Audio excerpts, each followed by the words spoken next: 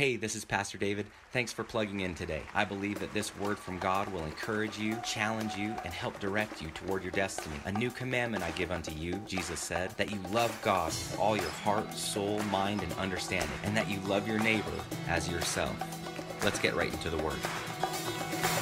There's no one like our God, no one at all. Gave his son for us, Jesus the Lord. Who can love us like he does? No one at all. Oh, how we love you,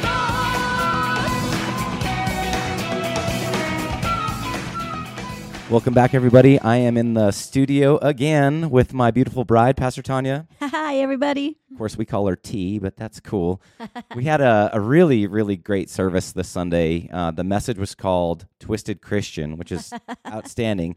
And you explained in our podcast yesterday what a twisted Christian was. And I love how you said it. You said essentially accepting the lesser. A twisted Christian is someone who accepts the lesser, someone who's not living in what God has for us. Did I explain that correctly? Yeah, it is. It's accepting the lesser, and in accepting that, in that acceptance of the lesser, of the lie, we do get kind of bent and twisted, and it's just a weight on us. It is. And as an object lesson, you played this video from the band Twisted Sister called We're Not Gonna Take It. But it had kind of a double entendre because it was, your message was just about being a twisted Christian and also how we're not going to take We're that. not going to take it anymore. I love that. And your message was just, it was a lot of fun. And honestly, where else are you going to hear songs like What a Beautiful Name and We're Not Going to Take It? Right? Go to church, people. In the same setting. Go to church. It'll surprise you. You know, a large portion of your message was rooted in this story found in Luke 13, where a woman who was bent over with an infirmity for 18 years. Oh, can you imagine? I was just going to ask you that.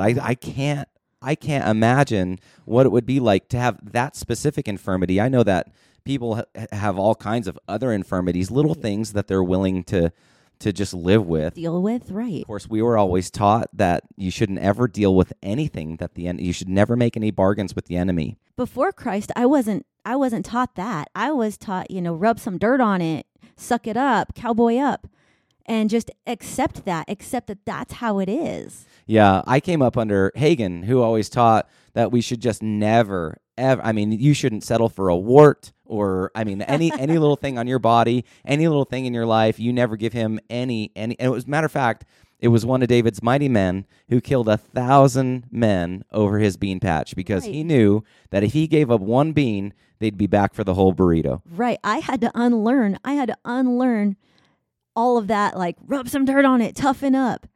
And I had to learn how to really toughen up and take a stand. In your message, you said how this woman had suffered this infirmity 18 years, and then you looked to the young people in the audience, and you said, hey, some of you guys haven't even been alive for 18 years. Right. So, can you imagine what it would be like to carry this thing? And I also think about what type of infirmity this was. This woman was actually bent over in half. Completely crooked.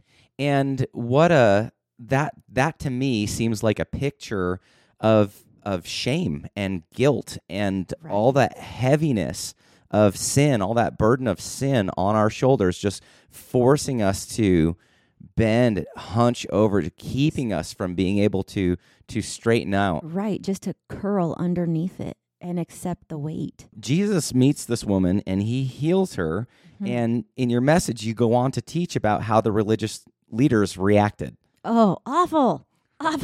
Right?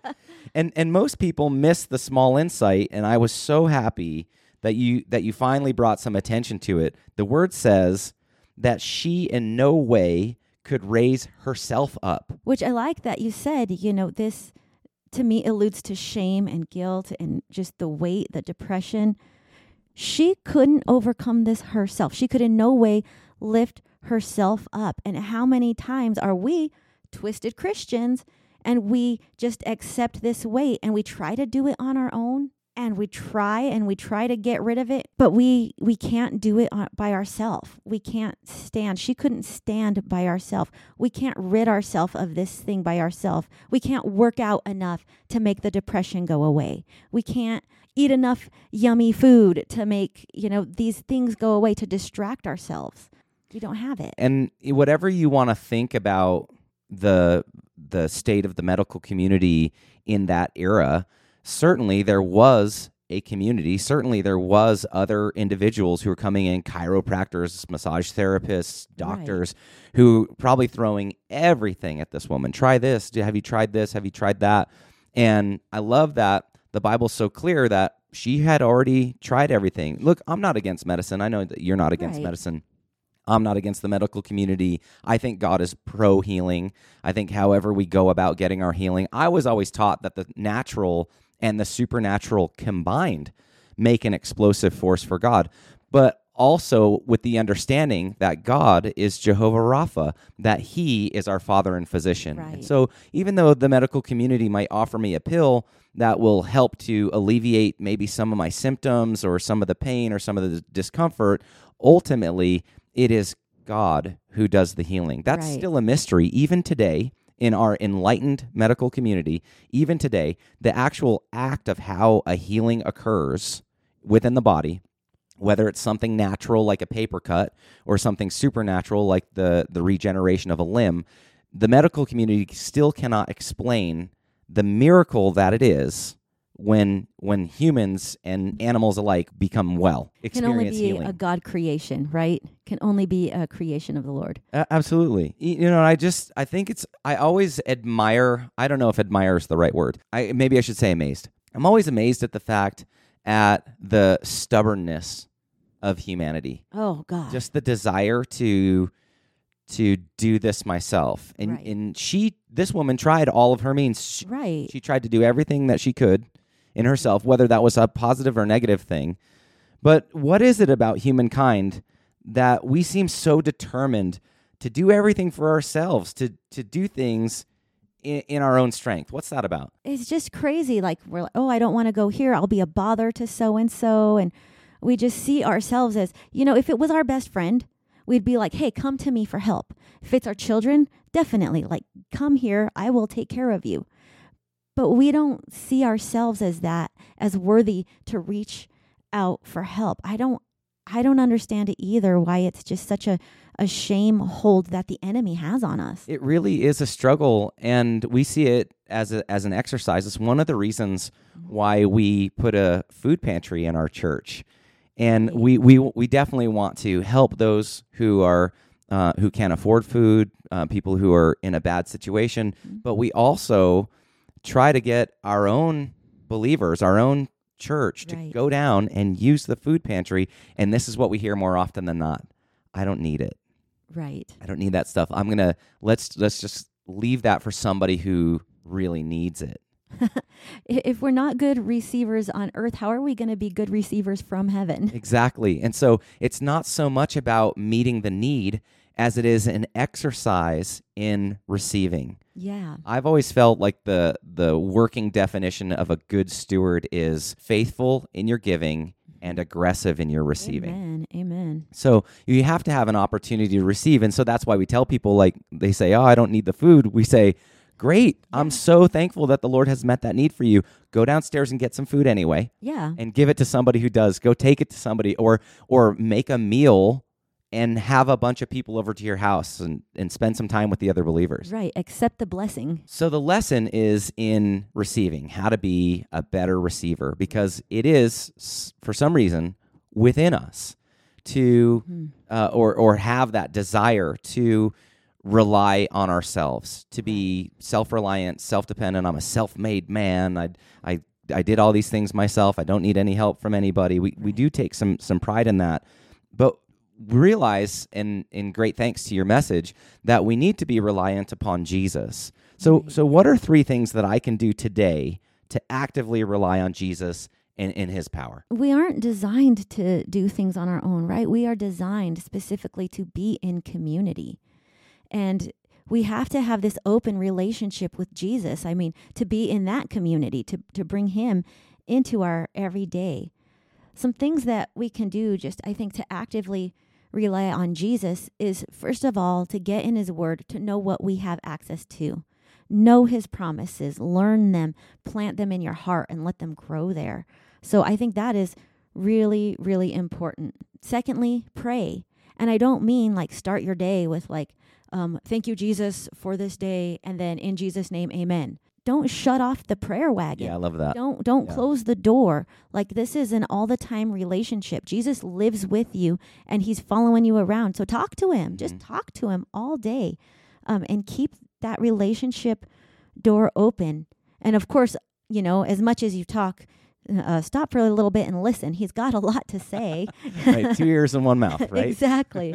2 ears, one mouth. So listen to what he says. He'll guide you well. And I think one more thing is to get yourself in Jesus situations, to put yourself in situations where Jesus has to come through, where if Jesus doesn't do it, this thing is not getting done. And watch him, like, build your testimony file. Watch him work in your life and acknowledge that and thank him for it right when he does it. Thank you, Jesus. That was awesome. I know that was you. It wasn't the universe bringing me good things. Right. It wasn't because I had a picture of this taped to my fridge. It wasn't because, I really needed it and I deserve it. Every good gift comes from God. So we need to acknowledge that good gift and praise him and thank him for it. We were always taught that the enemy doesn't really care which side he gets you to be deceived on. You either be deceived on a positive side or deceived on a negative side. Exactly. He just wants you to walk in deception. Right. And I love that in your message you said that Jesus straightened out the woman, but then it was she who held herself up. Right. And this is why I love that, because I think some Christians are so self-reliant. They don't want to ask Jesus for anything. They're like, this problem is too small for Jesus, or maybe they think this problem is too big for Jesus, Right. or for whatever reason, they don't want to ask Jesus to get involved. And then there are other people who just want to be carried their whole lives. Right. They don't actually want to do anything. They want, okay, I've got this need, you pray for me. Right. I'm not going to pray for myself. You pray for me. I'm not going to study the word. You study the word for me. Yeah. You know, yeah. and I mean, it gets crazy. It gets down to, Jesus, what kind of cereal do I get? Jesus, what kind of socks should I wear? right. We're walking down aisle 3 and we say, the Lord told me to get Toasty Fruitios instead of granola this weekend or Right. It's funny how that Toasty Fruitios are your favorite and granola is not. yeah, right. Weird how God told you to get that. You're always warning people to curl their toes. Maybe we should Put that in the beginning. hey, buckle up. It's about to get real. I just think that it's interesting how we see believers, they're either off on one side or off on the other side. You said that Jesus straightened out this woman, but then she held herself up. Let's talk about the juxtaposition between being fully reliant on God, yet also taking responsibility and action in our role. It does seem contradictory. Like, well, now, now she's holding herself up, but she couldn't before. Look, she could in no way straighten herself up. Jesus put her in the position that she needed to be in. He put her where she needed to be. And then she had the power to carry herself up. She had the power to hold herself up. He gave her what she needed, and then she could take that thing and run with it. And it was actually up to her at Exactly. that point to hold herself up. Not only did Christ had provided her that power, but he didn't offer to carry her on a sling or over his shoulder. It was up to her at that point. Right. He rid her of the infirmity. He rid her of the infirmity and delivered her from what held her down. And now it's up to her to live in that straightened up position. Bring that into present day. How do I remain fully reliant on God and also do my part? We'll put this into like a reality check. You need deliverance. Somebody needs deliverance from drugs, right? The Lord comes and delivers them. He gets rid of that craving. Okay. He gets rid of that stronghold. He gets rid of that thing. Now it's up to said person to live that life of a clean lifestyle, to be able when those things come back, because they will come back. So it's up to that person to say, no, I've been freed of this and I will not let it get on me again. I will not live in addiction, it's up to them to take that stand. They've been delivered. Jesus did all the work. Now it's up to them to stand strong and say, no more. What a great example, because we think some people have this idea that when I get born again, that Christ is just going to fix me, because we hear these testimonies, right? Like when I was an alcoholic, and then I was born again, and then I didn't have any cravings for alcohol. I was a smoker, and then I got born again, and I didn't have any cravings for cigarettes again. And that's awesome when that happens, but I think that kind of sets people up with a false expectation of what it is to be born again, renew your mind, and walk out or pursue this path of holiness, because Right. Jesus provides the power, but then it's up to us as individuals to walk that out. It's up to us to walk it out. And what I think is so amazing is that Jesus is so abundant that not only do we get to walk out this victorious lifestyle, we get to deliver it. And as we talked about in our previous podcast, our friends and family are getting robbed. It's because we don't know that we can deliver what Jesus has given us. Mm-hmm. And people suffer because of it. They do, absolutely. People, ourselves, Mm-hmm. people that we love, Yeah. people that we care for that are kind of in our circle of influence. Mm-hmm. Or like, I wish I could help that person. I wish I could provide something. It's not by coincidence that you're there. You were sent there. You're on a mission. Like this is a rescue mission that we're on this earth. That's good. You said that when worldly individuals witness the miraculous, they'll try to steal the effect of the miracle. They can't steal the miracle. You said that in your message. Exactly. They can't steal the miracle, but they want to steal the effect of your miracle. And you pointed out that the rulers of the synagogue spoke to the crowd, Yeah. those who were amazed, those who were astonished by Jesus, and they attempted to undermine the move of God by making it look like Jesus or even the woman herself had done something wrong. Sneaky enemy, right? Sneaky. Yeah, I like that you said there's a trap here, and you have to be careful to avoid it because it's trappy. Yeah, don't fall into it because it's trappy. Tell us about the trappiness of this trap. So if that synagogue leader could have won the crowd, that crowd would have turned against Jesus and turned against this woman. And then she would have continued to carry shame that she didn't have to. Jesus delivered her, right? When we individuals today make a stand for Jesus, the crowd will come after us. The crowd will oh, well, Jesus didn't do that. That's not real. And they'll try to talk you out of they can't talk you out of your healing. You received your healing, but they will try to talk you out of your stance in faith. They'll try to explain it away. That way God doesn't get the glory. Jesus doesn't get the credit. And nobody is amazed at him. Nobody's worshiping him. Just a couple weeks ago, we watched this film with some friends of ours where God actually raised this Nigerian pastor from the dead. He was dead 3 days. He was fully embalmed, all of these things. Amazing, Just right? kind of taking one excuse after the next. But here's the thing. We hear about God doing something miraculous. Let's say this guy died in the car accident and he was dead for 5 minutes. Right. And then in the hospital, he came to life. Well, that's easy for naysayers to look at and say, oh, that strange things happen. You could come back to your heart could just start. That's what I love about that documentary so much is it's just such a great example of how impossible the situation was. And there's just layer after layer of excuse being taken away. There was literally no life left within this man physically or spiritually. There was no life left in this Right. person, and God brought him back. And it's very difficult to refute that. But in our everyday miracles and in the everyday things that we see, a naysayer, an unbeliever, even a doubting Christian might try to either talk themselves or be talked out of the good work that God is doing. Right. That good work, that's a seed. Can you imagine if we let that seed grow, what it would become? But the enemy is going to come and try to snatch that seed. He's going to try to snatch that foundation, that root in Christ. He's going to try to snatch that out of people and win a crowd to tell you that you're wrong, because if it's just you, he doesn't see you as a threat. But once that crowd starts expanding, that's heaven being built. That's kingdom dynamics there. So here Jesus is. He's in the synagogue, and the leaders of the synagogue see Jesus breaking this rule. And the rule is remember the Sabbath and keep it holy. And so this religious leader goes over to correct Jesus. Right. Well, kind of. He doesn't talk to Jesus about it. He talks to the crowd to say, oh, look what he did wrong.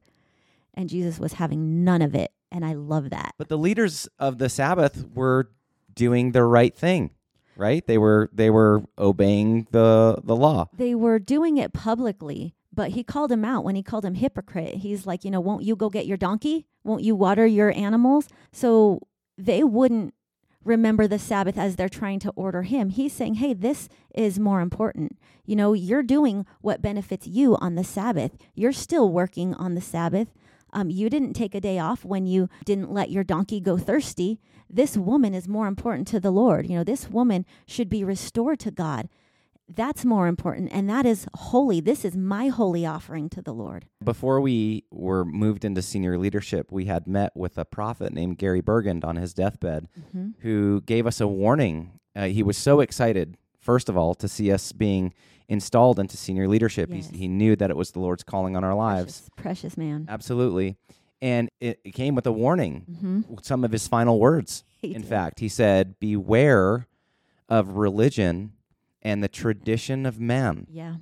He said to look out for this and to root those things out of our church. And here we see it right here. Whenever I hear this story, I think about those words from Prophet Gary Bergend. Right. Because here's this guy who's he is a leader, but he is acting out of this religious authority rather than a heart of God and recognize, which put him in a position of being a hypocrite. We experienced it Sunday. A Holy Spirit just came and took over. Now, if we wanted to follow the steps, 1, 2, 3, we could have stopped the music and went right for the word, which the word needs to get out, definitely. But I'm not going to get in way of Holy Spirit to put out the word. Holy Spirit is the one who has say in how service runs. And so we have to just give him that room. Now, if we would have said, how dare you move now? Now's not the time where I have you scheduled.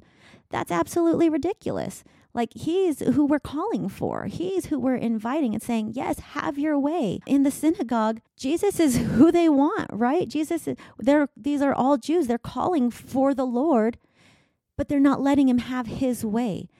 And that is not holiness. Actually, it sounds to me like that would be your definition of a twisted Christian. Exactly. And we're not going to take it. That's right. So Twisted Christians is the name of the message. You can find it in our YouTube archive. I'll also include the link in the description below.